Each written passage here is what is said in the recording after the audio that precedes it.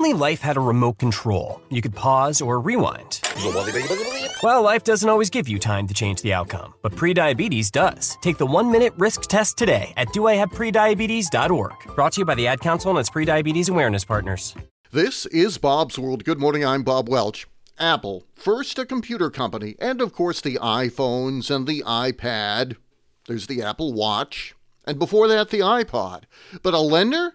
It seems to be increasingly so. More in a minute. Apple has come a long way from this radio commercial from 1984.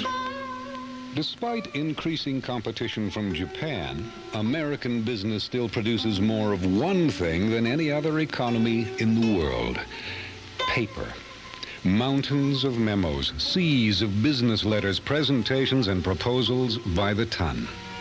Now, while you can't eliminate all the paper your business generates, you can make it look better, communicate more, and cost less with an Apple desktop publishing system.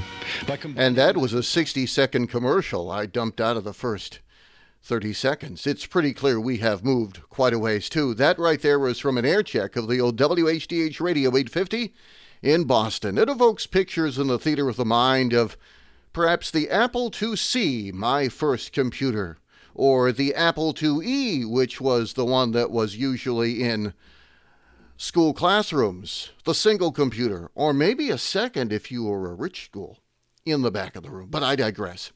With Apple pushing into the lending business with a buy now, pay later service, the company is laying out rules for how it will approve transactions. One key factor? Whether you've been a good customer in the past.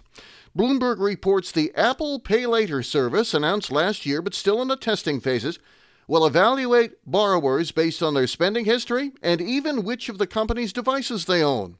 The program, which lets shoppers make purchases and then pay over installments, also will look at whether customers have applied for an Apple Card credit card and the other cards they have linked to their Apple Pay accounts.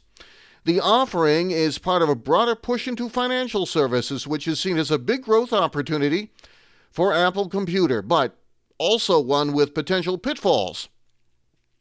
Already, the Pay Later service is running behind schedule. It was originally expected last year to start.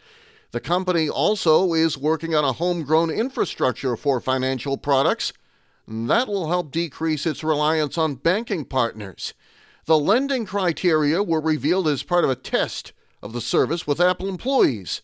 They can now use the option for their own personal purchases. The evaluations determine whether the company is willing to lend money to applicants and how big an amount it will approve. Many testers are seeing loan approvals for $1,000 and less.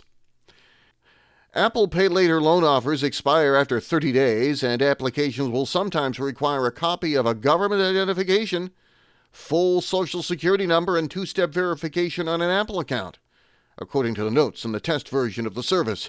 Loan status with Apple Pay Later won't affect access to other company services. A spokeswoman for Apple declined to comment. Bloomberg originally reported on this lending strategy last March. Apple is continuing to count on new services to help maintain growth, especially after a recent slowdown. The company posted disappointing holiday numbers earlier this month, but it gave a reassuring outlook to investors, and shares have gained 18% this year. There is more on this story at Bloomberg.com. That's Bob's World for this Wednesday, February the 15th, 2023. I'm Bob Welch. Make it a great day, and I'll see you on the smartphone.